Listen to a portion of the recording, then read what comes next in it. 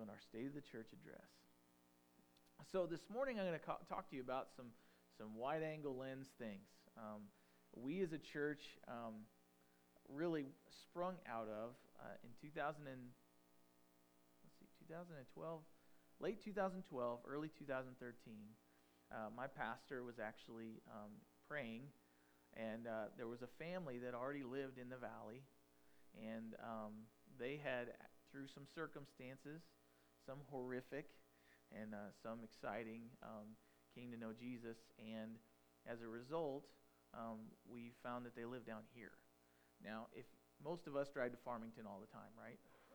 Sometimes we got to do grocery shopping. Sometimes it's just stuff we can't buy down here. Sometimes we got to work up there. I work up there every day.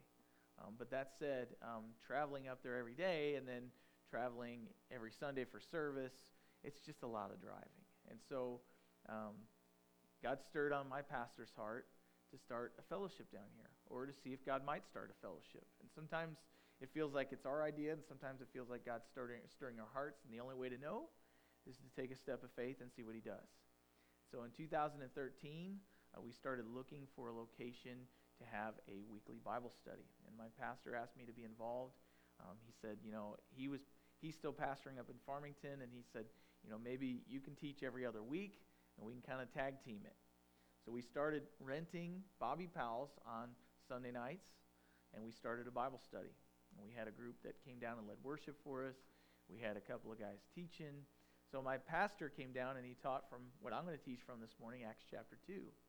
And when he did that, he actually taught about the 4 pillars of the early church. So he taught the first week, and then we were going to start teaching the book of Mark. So I started teaching him Mark chapter 1 the next week, and which just so happened to be my 30th birthday, which was pretty cool. And on that week, I taught Mark chapter 1, and then the week after that, I taught Mark chapter 1 in the second part, and then I kept teaching, and my pastor never came back. So he kind of left me hanging. And so he didn't do that on purpose. There were some physical problems that he had with his body.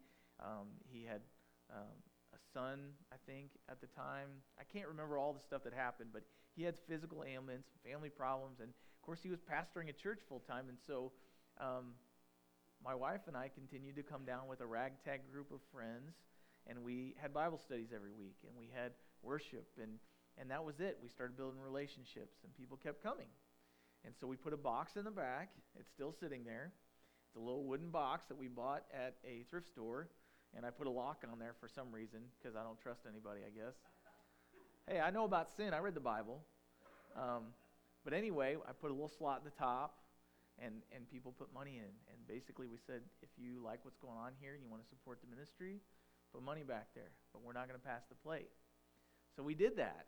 And by November of that year, we had some money saved up and wanted a current location for ourselves that we didn't have to set up every week. And so we started renting the building that is now a haircut place right next to Napa.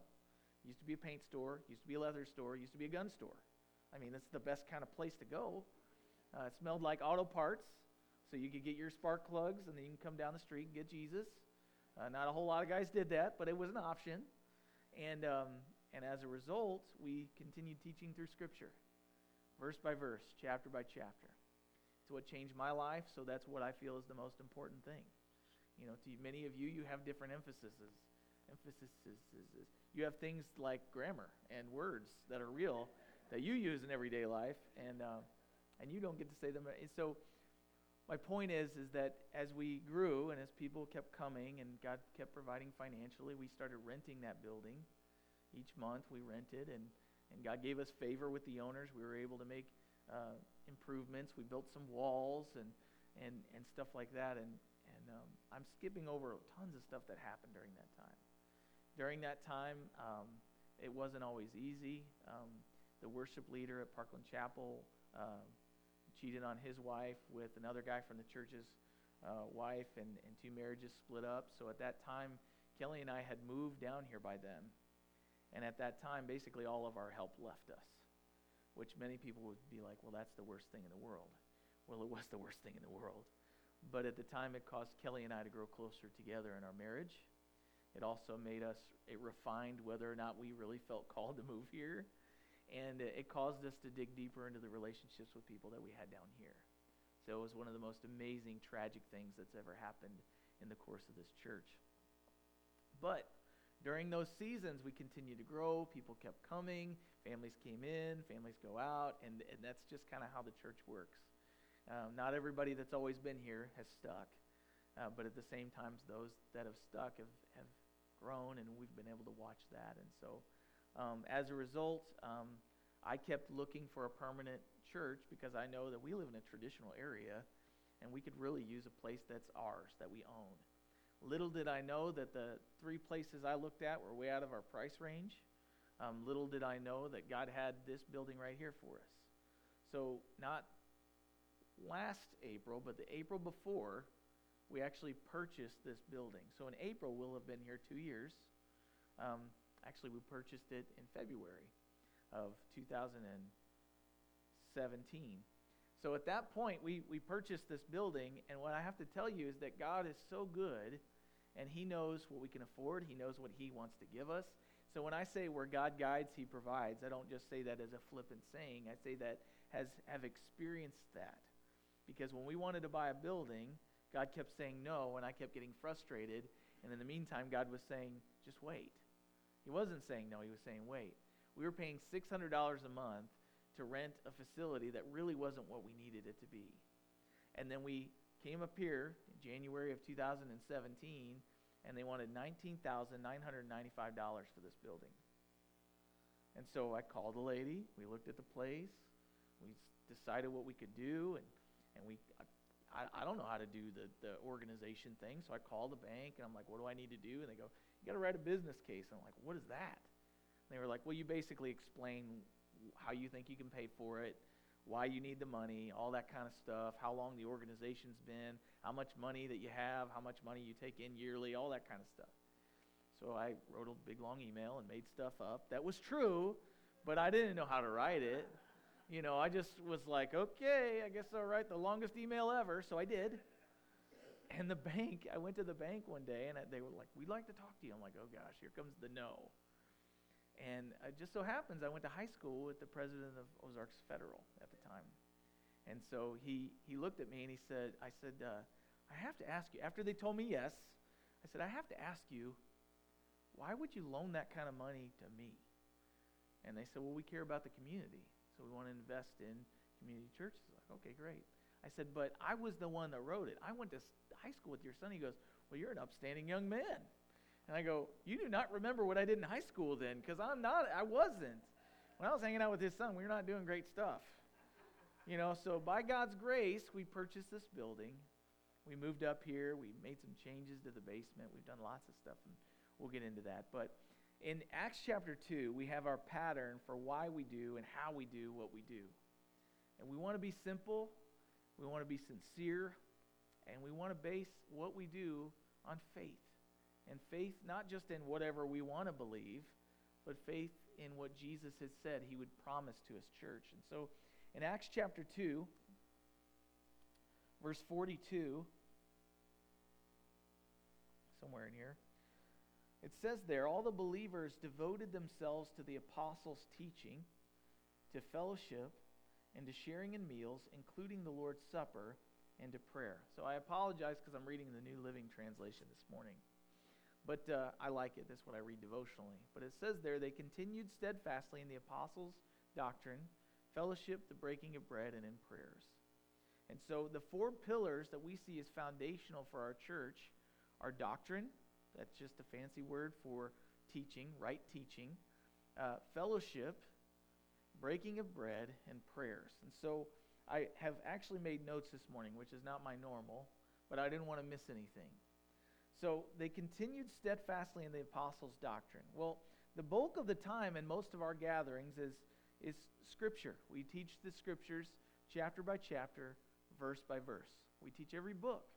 The reason being is that we see the whole Christian being matured and brought to maturity by partaking in the whole Bible. It's all there. It's all useful for doctrine, for correction, for instruction in righteousness, is what Paul would write to Timothy in chapter 3. And so this year we studied through the books of Jonah, 2 Thessalonians, 1st and 2nd Timothy, Philemon, Titus, and Hebrews chapter 1 through 11, because I didn't finish Hebrews yet. But that said, we are partaking in all of Scripture because we believe that in the Scriptures, God has a recipe. It's like a loaf of bread. All the right amounts of every spice, every piece, every part of it. You know, if you make something and you put too much of something that's not in the recipe, it ends up tasting foul. It tastes horrible. And so God in His Word, we believe that He has put all the right dose, all the right amount into His Word. So if we study all of it, we'll get just the right amount about tithing. We'll get just the right amount about salvation. We'll get just the right amount about sin and depravity. We'll get just the right amount about Christian living. So we have to have a proper understanding of all of those things to make a mature and a whole Christian. Here's the problem. Most churches don't do that. They teach topically. Now, God uses it. So this is in no way saying if someone teaches topically in a church, it's wrong. But I will say that it's just not what we do. We want you to have a well-balanced diet. Remember the food pyramid? Well, they're always changing that thing. But God doesn't change His Bible food pyramid. It's the same that it always was. And so Scripture is an important thing, and we need to grow by eating of it. He washes us in the water of the Word. And so we need to constantly be applying it to our lives. And if we will do that, we will become mature in everything God wants us to do. And so, number 2, they continued steadfastly in fellowship. I heard one guy describe fellowship as two fellows in a ship. And it's that simple. It's two people in a boat going in the same direction. And so it could be two or more. But the idea is that we're all headed to the same destination, so we may as well be together while we do it. So what is fellowship? Well, Jesus called us to leave our old life and to follow Him, but He called us to do it not as Lone Ranger Christians, as many would say, well, I don't have to go to church to be a Christian. I would say, yes, you could, but I do not believe that we can be all that we can be without each other pouring into each other's lives and us being able to pour into others' lives. And so regularly making time to be together is an essential part of being a Christian. Times of worship together, times of prayer together, times to serve together, but also just time to be together. You guys know as well as I do that families don't grow on what they do. Many times they grow on just being together. They learn from one another just by spending time. That's this time of year. I hope many of you are doing that with your families. But the family that we get to live with for eternity is actually the body of Christ. And we need to make regular time for fellowship with believers because we all have one Father. And all of our goals should be to be like Him. When we become more like Him and people see the differences that come together, the beauty is that in the diversity, there's unity because the Holy Spirit has been given to us. And so they'll look at the Christian church and they'll go, wow, none of those people have anything in common except Jesus. And then we see the manifold grace of God unfolded as all of us complement one another. Just like two people that get married. I've heard so many people say, well, I got to find somebody that likes all the same things I do, and then we can get married. But the reality is, who wants two of the same person? You may as well just stay alone. But if you bring two people together that are equal and yet opposite in so many ways, it becomes a beautiful thing because they can work not against one another, but together they form this union that glorifies God. And so we make simple times throughout the year. We do a fall festival. We do a Christmas Eve service. We've had game nights. We've had movie nights. There's been times where the ladies have all gotten in a van and driven to baby showers. There's been times where we've just had meals together. But the idea is to make opportunities to build relationships with one another so that the body of Christ can be strengthened. And so another thing we get to do is pray for one another. We do that through people sending in prayer requests. We email them out.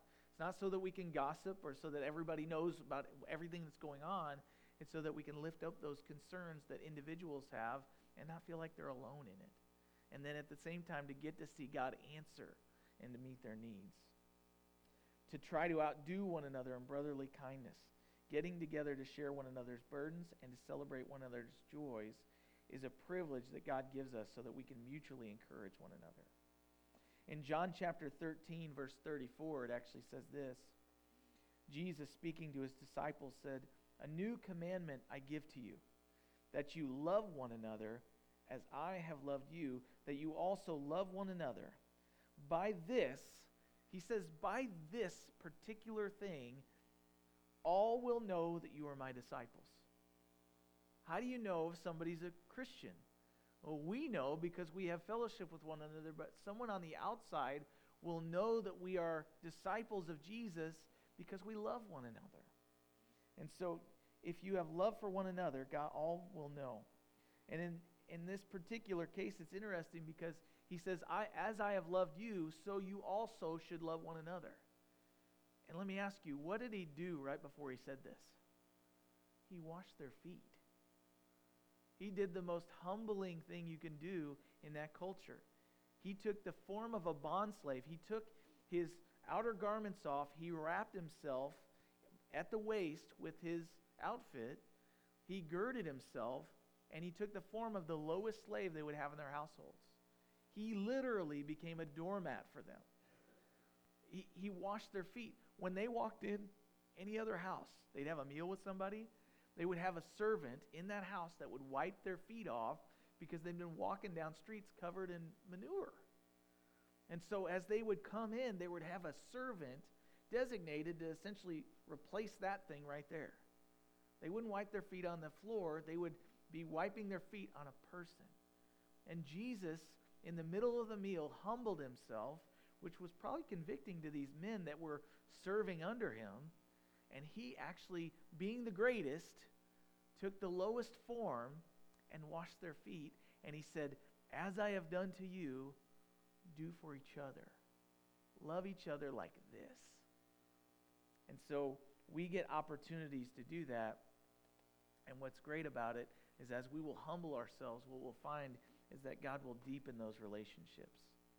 He says, "This is my commandment, that you love one another as I have loved you." John 15:12. So they continued in doctrine. They continued in fellowship. Not just the face value, hey, how's it going, good, but actual real relationships, life on life, talking to one another, being with each other in hard times, confessing our sins to one another. That's fellowship. And that takes time to build up to that level, but we should be getting to that point, because if we can't confess our sins to one another and ask for prayer, who can we? God has left us here with each other to do that so that we can be healed and cleansed of all unrighteousness. So he says they continued steadfastly in the breaking of bread together. Now we purposefully make regular monthly opportunity to have communion. And so we'll have the communion sitting here when you come in. It'll be at the beginning of the month typically. And then we'll have a time of worship and contemplation after the message, and a time to respond and just to spend with Jesus together, taking this meal that reminds us of his birth, his death, his burial, his resurrection, but really just the sacrifice that he made so that we could have fellowship with him. And so we make opportunities regular. It's the family meal that reminds us where our life comes from. And so we do that. But I would also encourage you to invite each other over for dinner. Some of the biggest blessings is when you get to know people and have them over to your homes. You actually get to know them, not just them on Sunday. And I don't know about you, but you might show up to my house and I might be in my jammies. And that's okay, because here I am, right? That's real fellowship. That's enjoyable. It's comfortable. I mean, you put on jamie pants, it's comfortable. I'm not going to say I'll do that with everybody. I'm just saying, you show up at my house randomly, show up. Don't not come because you didn't call. But recognize I might be in my jammies. And then number 4, they continued steadfastly in prayers. Prayer is one way for us all to seek our Father together from our personal places where we pray, from our constant communication with God throughout the week, but also for corporate prayer. And so we pray weekly before service. I recognize that not everybody can get here early, but if you can, even just once a month, I've got a room right here I just set up. And we used to have it downstairs where it's cold and down the stairs. So if you can't do stairs, now that's not an excuse. We've got a room in there to come in and pray, and we're not gossiping, we're not just fooling around. We just get together and we pray over the service. And it's a way for us to once again say, God, we need you, because we're not just getting here to meet. We want God to do the spiritual work in us that he's trying to do, and especially during our times here at church. So we get to communicate with God together. Everything else springs forth from that. So I have this next slide, and it says, what about programs and ministries? Now, if you're from traditional church, you might come here and say, wow, they really don't do anything. There's nothing going on. And compared to most churches in our day and age, we don't do a whole lot. I recognize that your lives are busy, that you have demands from work, that you have demands from school, that you have demands from your families, that you have demands from just other things that I'm not even aware of. You got kids you're raising, you've got responsibilities at home, and we don't want you to neglect any of those. And at the same time, because of that, when we only have a couple of events, we encourage you highly, be at those events because they're important. They're paramount to our growth as a body, not in numbers, but as our growth in our relationships. We need time regularly together. And so what I would say to you about programs and ministries is that we long to see God sprout up things from these four pillars, this foundation. And so it says there in chapter 2, verse 46 of Acts chapter 2, says, so, as they continued in those four things steadfastly, it says, continuing daily with one accord in the temple and breaking bread from house to house, they ate their food with gladness and simplicity of heart, praising God and having favor with all the people. And look at this, the Lord added to the church daily those who were being saved. He's talking about being saved from their sins, saved by the gospel. And so fruitful and useful and timely ministries will be a natural result of a solid foundation in Christ. We want you to get here. We want you to be fed weekly. We want you to be fed more often as God gives opportunity. But we don't want you to feel compelled to do stuff just because there's something to do, if that makes sense. If God wants to do something through you in our church or outside the church, we want him to call you to do it, because if he calls you to do it, it will continue. But if I get up here and I say, hey, Stephen, I think you need to start a ministry doing this. Guess what? Stephen is a good young man, and he's going to do it, and he's going to try it, and he's going to strive at it. But if God didn't call him to do it, he's going to stress out, and it's not going to go well. In the temple, they were given garments to wear, and those garments were made out of a specific material, and they were a material that breathed. And when they wore this material and they served and they made sacrifices and they did all the things they were supposed to do, they didn't get sweaty pits. They didn't. But asking someone to do something that the Lord's not asked them to do is like putting a garment on them that doesn't breathe. And when they start doing it, no doubt stuff will happen and God will use it no matter what, but they get sweaty. And sweatiness in the house of God, I'm not talking about physical sweatiness, but just laboring and intensifying on something God hasn't called you to do, stinks. It's not fun. It brings an aroma of death. You know, it smells like you haven't had a shower spiritually. It's not a blessing. It's kind of a curse. And if you guys have teenagers in your house, you know what I'm talking about. You know, nobody needs no sweaty pits in the house of God. And so that's the reality. So we're not going to impose things and go, hey, we want to start a prayer ministry, and you're it. But here's the inverse of that. Because we don't do that, many times things don't spring up because people don't feel like they have the freedom to do that. This church is God's church. If he's leading you to do a ministry, we ask that you contact us and let us know how God's leading you. And we will pray about it, and we want to give you the resources. We want to give you a place to do those things. One example is this year, Miss Dana emailed me, and she said, hey, we've never done Operation Christmas Child. I said, you're right. She goes, would it be okay if we did that? And I said, I would love that, but I will not do that. What I meant was, I won't administrate. I've got plenty to do. I said, but if you feel called to do it, let it rip, tater chip. And she told me all the details. We emailed everybody. She brought in the boxes. She came up and talked about it. All I had to do was give her a place and a space. And guess what? 20 kids got boxes of gifts at Christmas time. Mine went to Gabon, Africa. I looked it up. And a little boy or a little girl got my box, opened it up, and got told about Jesus. That wasn't because I did more. That was because someone was moved by God to do something specific, and she just went through proper channels, and it happened. We didn't have a committee meeting. We didn't all have to vote on it. It was just a simple cut and dry. We are meant to share the love of Christ with the nations. Let's do it. And so for you and I, that may look totally different. For me, I'm called to teach the Bible. Now, that means that there's some practical stuff I have to do until God calls somebody else to do it. I make the slideshow. I show up early. Jesse shows up early. There are things practically that have to be done.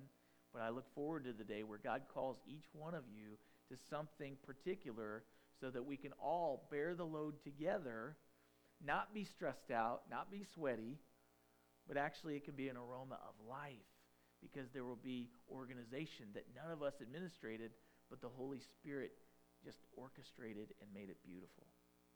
And so I don't know what God's calling you to do, but whatever he stirs in your heart, pray about it, be open to it, and let it rip. Because that's how God's church grows and is magnified. That's how the name of Jesus becomes famous. And so, again, I say to you, fruitful, useful, and timely ministries will be a natural result of a solid foundation in the Word, in prayer, in fellowship. I forgot the other one. Breaking of bread, communion with God. And so, here are some ways that people are currently serving within the church. And I will not hit them all, so don't get mad at me. If you really feel that strongly about it, just let it rip. Tell me. But this year, I'm praising God because I mowed grass one time. There was somebody that said, hey, I'll mow grass. And so they mowed the grass every week. It looked way better when they did it. And nobody even knew the difference. There are people that are weekly cleaning the church. You may not know it, but if it gets done here, somebody did it. And by God's grace, little by little, Kelly and I are doing less and less of it so we can do what God's given us to do. Number 3, weekly worship rehearsal and leading of worship. So we've had a group of people that come together. They practice on Thursday nights. This is an amazing thing because for the first 4.5 to 5 years, it was Kelly and I practicing with kids screaming at us in our living room. So now I can schedule it, and then when I'm home, I can actually just be at home, which is nice. People are volunteering to be nursery caregivers. We now have 3. Our goal is to have at least 4, so that every one of you that serve in the nursery only have to do it once a month, and then you can stay in service and get fed every other week of the month. So the more the merrier. Children's teachers. We have people, we have 2 teachers currently that rotate, and so those ladies get fed every other week, and then every other week they're feeding the kids. Teach them at their level. We have people hosting events at their homes. We have youth planning and leading. So we have people that are praying towards a youth group. And we want the youth group to be a part of the church. We want kids to learn at middle school age and above to sit in service and to be fed. But we also want something for their level. So we're praying towards that, and we have people planning. We have ladies' fellowship and studies going on, which have been a huge encouragement. And these ladies are growing in faith. They're stirring one another up in the middle of the week. They recognize their need for that. So God put it on the heart of the ladies to get together. We have weekly prayer at 9 o'clock in this room to my right. We have folks that have stepped up and said, hey, why isn't there an ad in the paper for the church? And I said, never really thought to promote it. And they said, well, if I paid for it, would you put an ad in the paper once a month? And I said, sounds great. I'd love to invite people to church through the paper. And so people have done that. And then there's all kinds of people building and fixing things. And we even had a decorating day this year. So the church got decorated. and you guys made it look beautiful. So thank you. So everybody does their piece, and it's just a little bit of work for everyone. So here's ways that folks are serving outside the church. One thing is, I don't know if you guys read the paper, but about quarterly, I actually write an article for Reflections on Faith. So that's one way that we reach outside the walls. There's a back-to-school prayer meeting and worship that we actually did at the beginning of the year. We were invited from some folks that work at the church or at the school. So there was a prayer meeting, and Kelly and I got to lead worship. And at the same time, it was so encouraging to see so many teachers praying not only for the safety, but also for the students. And so that's a way that God's using us outside of the church. We also are supporting BCA, which is called Bethlehem Christian Academy. They're located in Zambia. They have 2 campuses, and they also have a campus up in northern Africa where they can't tell us where it's at because it's in a Muslim region. And so they're sharing the gospel. They're giving a warm meal to the kids a day, and they're also educating them and preparing them for the future, which they don't have access to. So we as a church started supporting a little boy. His name's Emmanuel Mwape, which I'm probably saying it wrong, but that's how I'm going to say it. So we're praying for him weekly as well. We also did Operation Christmas Child. We financially support a church plant that's being planted. I have a picture for you there of the Tarver family. They came and visited. They spoke at Parkland Chapel. Hopefully next time they come, they'll be able to speak down here. But they're planting a church in the heart of Mormon territory. So it's 99% Mormon. So they're trying to share the gospel with those that think they're okay because of their religion. And so we support them. And also, one of the cool things was that a woman contacted Parkland Chapel, but she was moving down here from Farmington. So I sent out an email, some text messages, and a group of folks from our ranks said, we'd love to. We took van loads of people, and we moved a lady in one night, and she's not a believer. And she's deaf, so she can only read your mouth. So if I don't trim my mustache, she can't read my words. So my wife had to talk to her. But she can read lips, and we moved her in one night, and she was thankful. So some of the ways that we get to minister to people, we may never see any fruit from it, but we're trying to be the hands and feet of Jesus. Also, we helped a few folks with medical equipment, and we help with utilities and benevolence to people who have asked us. Sometimes I get phone calls, and people are like, I don't have any food. So I go grab some groceries, and I take them to their house. And that's ways that I get to be the hands and feet, but if you put money in the back, that's a lot of the stuff that it goes towards. Also, in 2018, we made some building improvements. So we did landscaping. You can see all the rock around the building. We went with trap rock because it's kind of a local thing. And it's also, you don't have to, it's low maintenance, doesn't fade. And hopefully the kids won't throw them. And also in the basement, at the beginning of the year, there was a man who came and spent 2 whole days and framed every wall downstairs. So we had a work day where we installed the paneling and all the wood. Most of the wood and the paneling actually came from the other building that we had torn it all down. So we got to repurpose it. We're very green, right? We also insulated and installed walls downstairs, and we are beginning to finish a bathroom. So there was one man that volunteered, and he plumbed our bathroom for us downstairs. So hopefully, in a little while, the children's workers won't have to run upstairs with the kids. They'll be able to use the potty downstairs and come back to their class. And so that's another blessing. We installed porch rails, and then they were painted, and light posts and basement walls were all painted, and those were all examples of where people just saw a need, asked if they could do it. We let them in, and they just let it rip. So those things are all taking place as people just see things, and they do them. Also, we got a new TV display, and we got some audio-visual enhancements. We're starting to use a different program. We installed the projector we had up here down in the basement for our kids and hopefully the youth one day to use for movie nights and stuff like that. And we also moved the storage downstairs so we can have a prayer room up here just this week. So, our leaders, in case you don't know, I'm the pastor. So I think it's funny too. I mean, I still can't believe that. I just said that and I was like, that sounds funny. And if I go to high school reunions and tell them that, they laugh too. So it's okay. God uses the foolish things of this world to confound the wise. And so Steve Pursley is one of our elders. And we also have another elder who is at Parkland Chapel until God raises somebody up here locally. His name's Jason Samples. He's come down here and teach a couple times. And then Jesse is our deacon. And so we keep it simple. We don't have a whole lot of committee meetings or decisions to make. When we make them, we have kind of some set rules and we pray over them. Currently, I don't take pay, and I haven't for the last 6 years. The reason being, God provides through my job.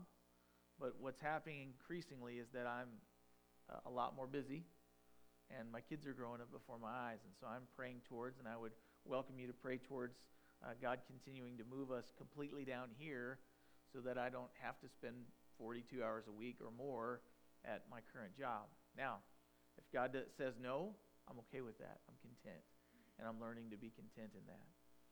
But as things grow and as people have needs and as there's opportunities, I long to at least work down here part-time and be able to be more available to all of you guys. And so just be praying with us. God's already provided another job for my wife, who is working part-time as parents as teachers. So we're very thankful for that. And as we pay off debt as fast as we can, we're trying to be freed up from those cares. We want to be able to be as cheap as possible. So 2018 highlights. So I have a list for you by month, and it's sitting right here. But for the sake of time, I'm probably not going to read it. Let's see here. I've skipped some things. Okay. I wrote way more in my notes than I needed to because I thought I'd forget stuff. Yeah, I've pretty much talked about all this. 2 highlights that I want to spend some time on. Number 1, we went to Camp Elevate. We took 10 youth and 2 kids and 4 adults. So that was pretty cool. That was the most kids we've ever taken. Number 2, Nevaeh actually made a profession of faith at camp, and so she got saved. So that's a praise. And number 3, I said 2, but I'm going 3. We've had people come speak about different ministries. But one particular highlight is a personal highlight for me. After Christmas Eve service, for many of you that were here, my daughter decided she wanted to follow Jesus. And so she made a profession of faith Christmas Eve, which I told her at that point, and I meant it. If I didn't get anything for Christmas, it was already done. That was pretty amazing. One of my biggest concerns about being a pastor is I don't want to raise pastors' kids. I want kids to really know Jesus. And I'm the biggest hindrance to that if I'm not careful. Matter of fact, there was so much chaos going on that night, I almost missed it. And so, thank you, Lord. So what about money? What makes all this possible? I already said that we don't pass the plate. And the reason we don't pass the plate is just due to the fact that so many people have been to church and all they see is that the church wants my money. And everybody already wants all my money. So why would I want to go another place that wants my money? I don't want to hear about it. And I get that because I used to be that guy. But now I recognize that that's how God provides for the people that serve. That's how God keeps the lights on. And He's not broke. So I don't have to try to compel you to give money. I believe that if you are impacted by what we do here, and Jesus is meeting your financial needs, that He'll provide for the church as He sees fit. And so we trust Him to do that. Where He guides, He provides. So as we close, there's so much more I'd like to say. And I could go on and tell stories about practical stuff and about spiritual stuff that's happened. But I'm just grateful to get to be a part of this church. I'm grateful to get to see Him grow you guys. I have this vantage point that most of you don't get. I get to see each of your lives and see you day by day and week by week take steps of faith that mean so much more. One of the ways that we get to serve God, whether you see it this way or not, is by what you do every day. Some of you are stay-at-home people. Some of you are at work every day. Some of you are in school. but I want to point out the fact that those things are ways that we worship God. Worship isn't just a song. Worship is the way that we live. So how you interact with your coworkers and with your families, and how you interact in very difficult things at work.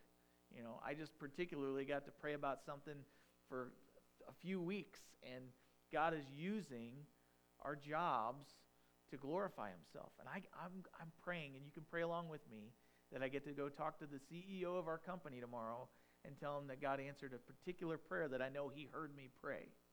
Because on Christmas, we have a Christmas dinner at work. There's like 900 people at the dinner, something like that. And so I prayed over the meal. They asked me to pray over the meal, because who can pray? Only pastors, right? Hey, preacher, get up here and pray. So I did, but I also prayed over the meal, and then I also prayed because we're changing a piece of software right now. And it's like giving a full-on heart transplant to a company. It's all the financials, all the purchase orders, all the everything. It's on there.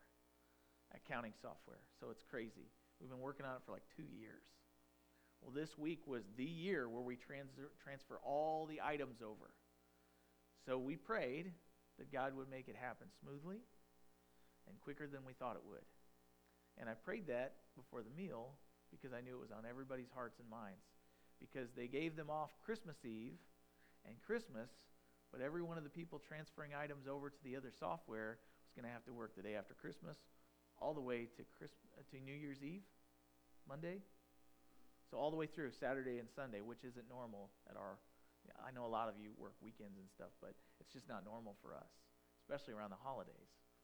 Well, I was talking to Tammy last night, and not only did it happen quicker and more efficiently, but she got the whole weekend off. So we were just praising the Lord last night. We were giddy about it, because, that wasn't supposed to happen. But I got to pray that in front of the whole company, and I literally saw an email where one of the managers, Jason Teasley, he said, this is going way quicker than we thought it would, and it's been so smooth.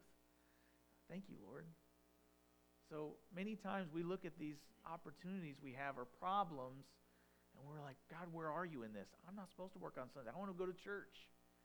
But those are the problems where we have opportunity to pray and to give him glory, to shine the spotlight on the God that's making it all happen.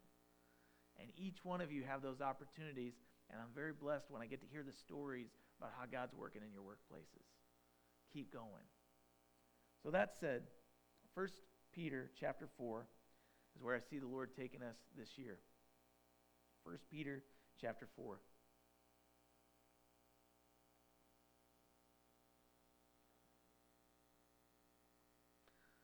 Peter is writing to a persecuted group of Christians in the very early church. And he writes to them and he says, the end of all things is at hand. Therefore, be serious and watchful in your prayers. And above all things, have fervent love for one another, for love will cover a multitude of sins. Be hospitable to one another without grumbling. As each one has received a gift, minister it to one another, and as good stewards of the manifold grace of God. If anyone speaks, let him speak as if he is speaking with God's voice.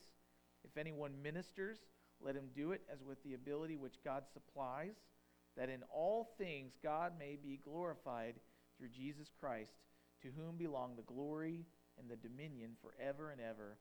Amen. So these are the key pieces of what God kind of highlighted for me for our church this year. Number one, prayer got us to this point, and we can go no further without it, nor would we be wise to. So I would encourage you to make prayer a big piece of 2019 for each other and specifically for the gospel to go forth. We long to make an impact on our whole valley and to the ends of the earth. And if we're to do that, we have to seek God's face on it. Number two, as I've seen people come and love this place and make it their own, my prayer has been that folks would have the same desire, and more so, not only to invest in the building practically as we saw the changes that are made, but actually to invest in the true temple, which is each other. We are bricks that make up the temple of God. God dwells inside of us. so that we would have a desire to invest and love each other, to build each other up. Number 3, that we would be hospitable to one another from a cheerful heart. Sorry, I realized I had a slide for this. There we go. That we'd be hospitable towards one another without grumbling. To love one another, not just when we're lovable, but when we're not so lovable. When we become recluses and decide we don't want to be around anybody. To continue to love each other. Number 4, that we would be good stewards of what he calls the manifold grace of God. If anyone has a gift that's given to him by God, let him use it to serve one another. Number 5, that we'd ask God to give us words for one another to strengthen each other in faith. Many times, most of you probably come to church to receive, and that's good. We need to eat. God's called me to be an under-shepherd and to feed the flock. What did Jesus say to Peter? He said, "Do you love me?" And feed my sheep. So that's what I'm called to do. But at the same time, many times what we don't realize is that God wants to give you, each one of you, something to say to another to speak life into their lives. So looking for those opportunities. And that we'd serve one another and be willing to let others serve us. It's one thing to have something to give, but I don't know about you guys, but we as Southeast Missouri people, we have a hard time receiving. So if you have a need, be willing to express that need and let others meet it. Some of the biggest blessings is when I couldn't do something for myself and somebody didn't even know that I had the need other than God just laid it on their hearts, and then they did something for me, and usually at those moments I just cry a lot. And I don't cry, but then I recognize that it was the hand of God in their lives and in mine. So not only be willing to serve, but be willing to let God serve you through other people. That we would ask God to give us words for one another, that we would each do what God gives us to do with the ability that he supplies. So my prayer is that each one of us would find out what God's gifted us to do, what he's telling us to do, and just to do it. But to do it with the ability that he's going to supply. And all of this for the sole purpose of God receiving the glory that he deserves. And may he be glorified through Jesus Christ, is what he says. That the name of Jesus would take root here through the simple foundation, and that it would actually be expressed in our daily lives. And by our testimony, that word will spread. Lucy and I were reading a story, I guess it was last night, and it was about this man. Let me turn to it. I said we were going to close, but I feel like I need to share this. Matthew, in chapter 9.